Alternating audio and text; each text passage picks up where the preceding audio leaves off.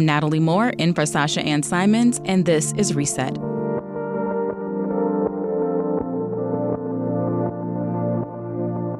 Lisa Love, Unique Banks, Thomas Tom Tom Robertson, Dominic Dupree, also known as Dominic Palace, Cachet Henderson.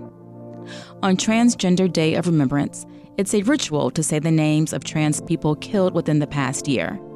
The people I just named have connections to Chicago, but at least 26 trans or gender nonconforming people have been killed in the U.S. this year, the majority of whom were Black trans women.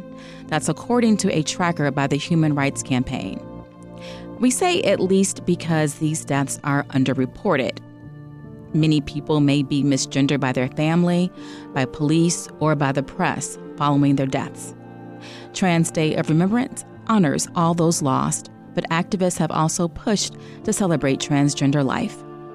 We spoke with Sahara Bassett, CEO and founder of Life is Work, a Westside social service agency geared toward trans and gender nonconforming people. Sahara attended a Trans Day of Remembrance event over the weekend. I started off by asking her to describe the event that brought together people and organizations from across the city.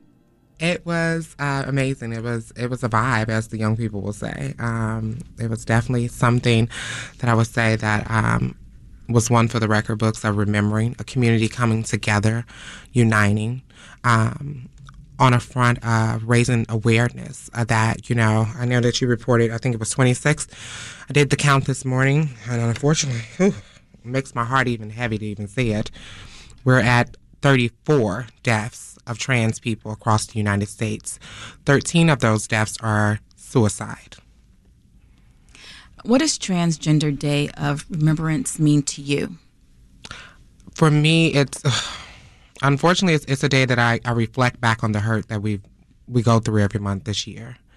It's a day that I try to build, and for communities, build resilience, build awareness, letting society know that we're here and we're human just like everyone else. And we deserve to thrive just like everyone else. We deserve to live just like everyone else.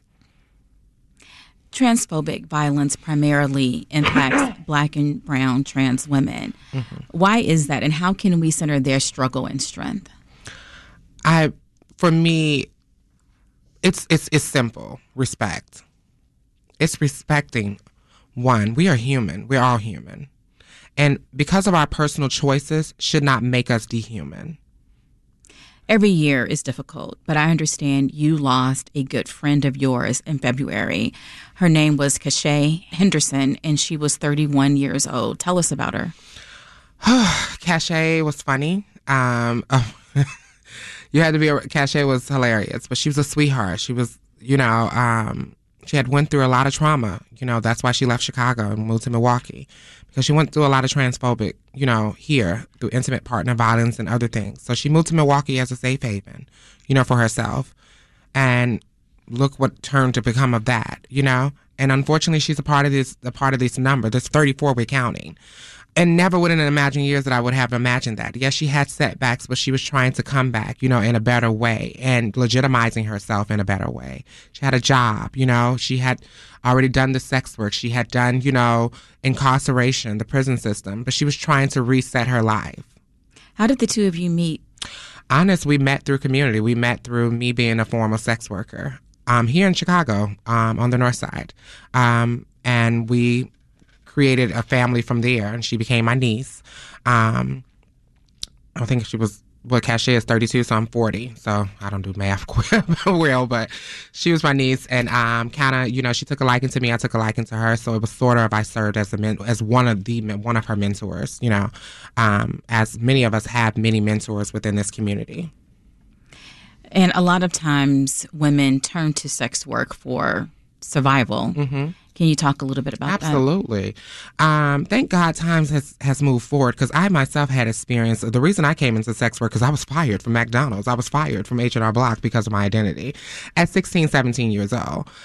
So when a car pulls up and say, hey, I got something for you, and these people didn't turn you away because of the identity that you feel that you are inside, it left no other choice. I have to survive some type of way. Would you rather for me to be going to rob somebody and traumatize someone as I'm traumatized? Or would you rather for me figure out an honest way to make it with my body, because I can police my own body and make it in a way that way? I have to survive in some way if you're not willing to give it to me in an honest way.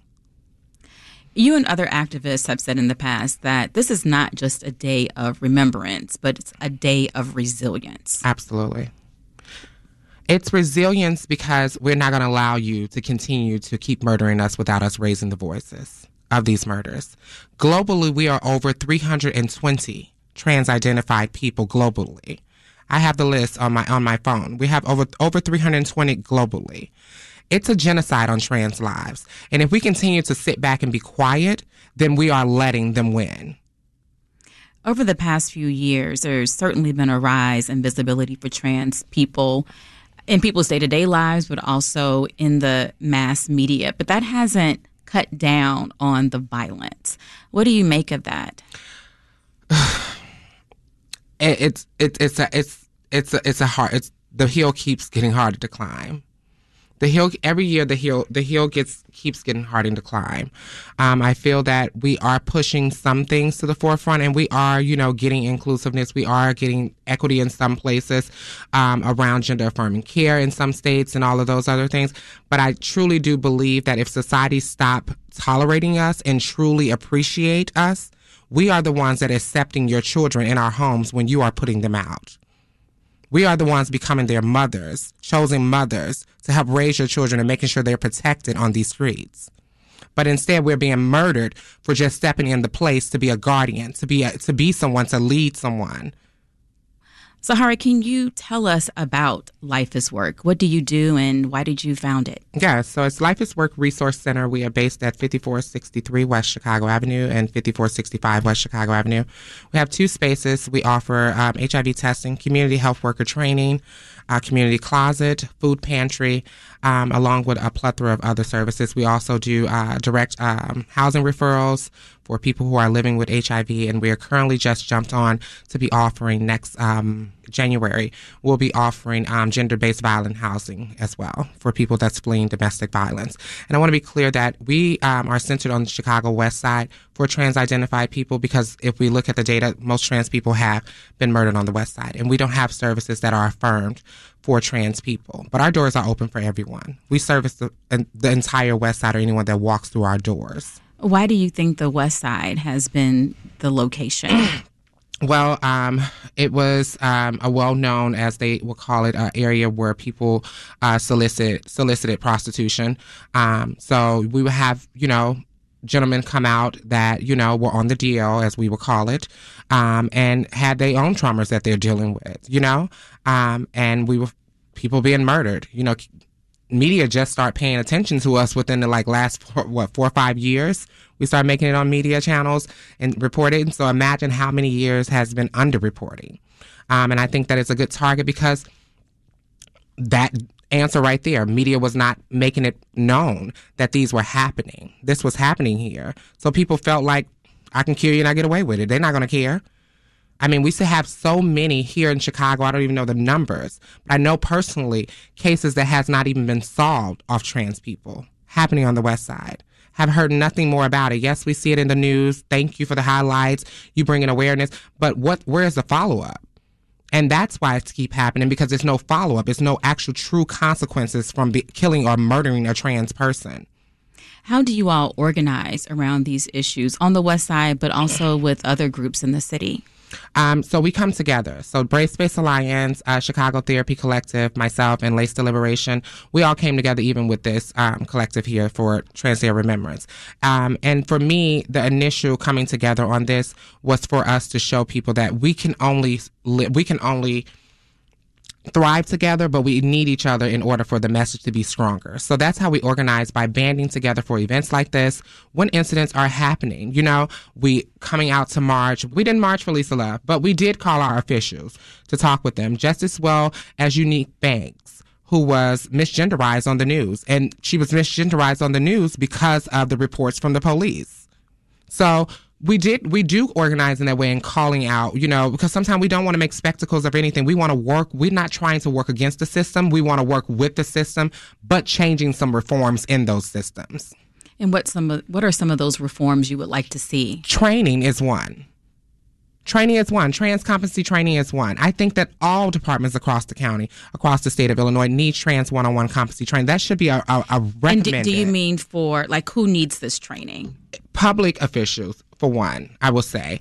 I think even private businesses need it, of knowing culturally how to deal with situations or how to appropriately address people who are trans-identified. This day also honors people, as you said at the top, who have taken their own lives. What mental health support do you think are needed for people so they don't feel like suicide is the option? Definitely we have to uplift our therapists. We need more therapists pay these people. I would say pay these people what they're worth. They are good. We need more therapists out. We need more advocacy. We need more mental health and behavioral health centers. Life is work. Yes, we are not a behavioral health center, but we have many partner referrals that we work with, right? So that's why we are a resource center. Just as well as Brave Space Alliance, it's not a mental health facility, but have partners across the city that we can refer people. Chicago Therapy Collective is an actual therapy collective that we work with directly. So I always tell trans people, come find your tribe. Really quickly, I want to ask you if there's been a moment where you felt like you were given your flowers. Well, I think yesterday was my flowers. Me seeing the joy on the young people's faces, me seeing the artistry that came out for the ball component of all them bringing flowers, and they were giving the judges the flowers, the older elders in community. For me, I received my flowers seeing the smiles on people's faces. My flowers are when we are able to house people. Those are my flowers, knowing that the work is being done and we are saving people's lives.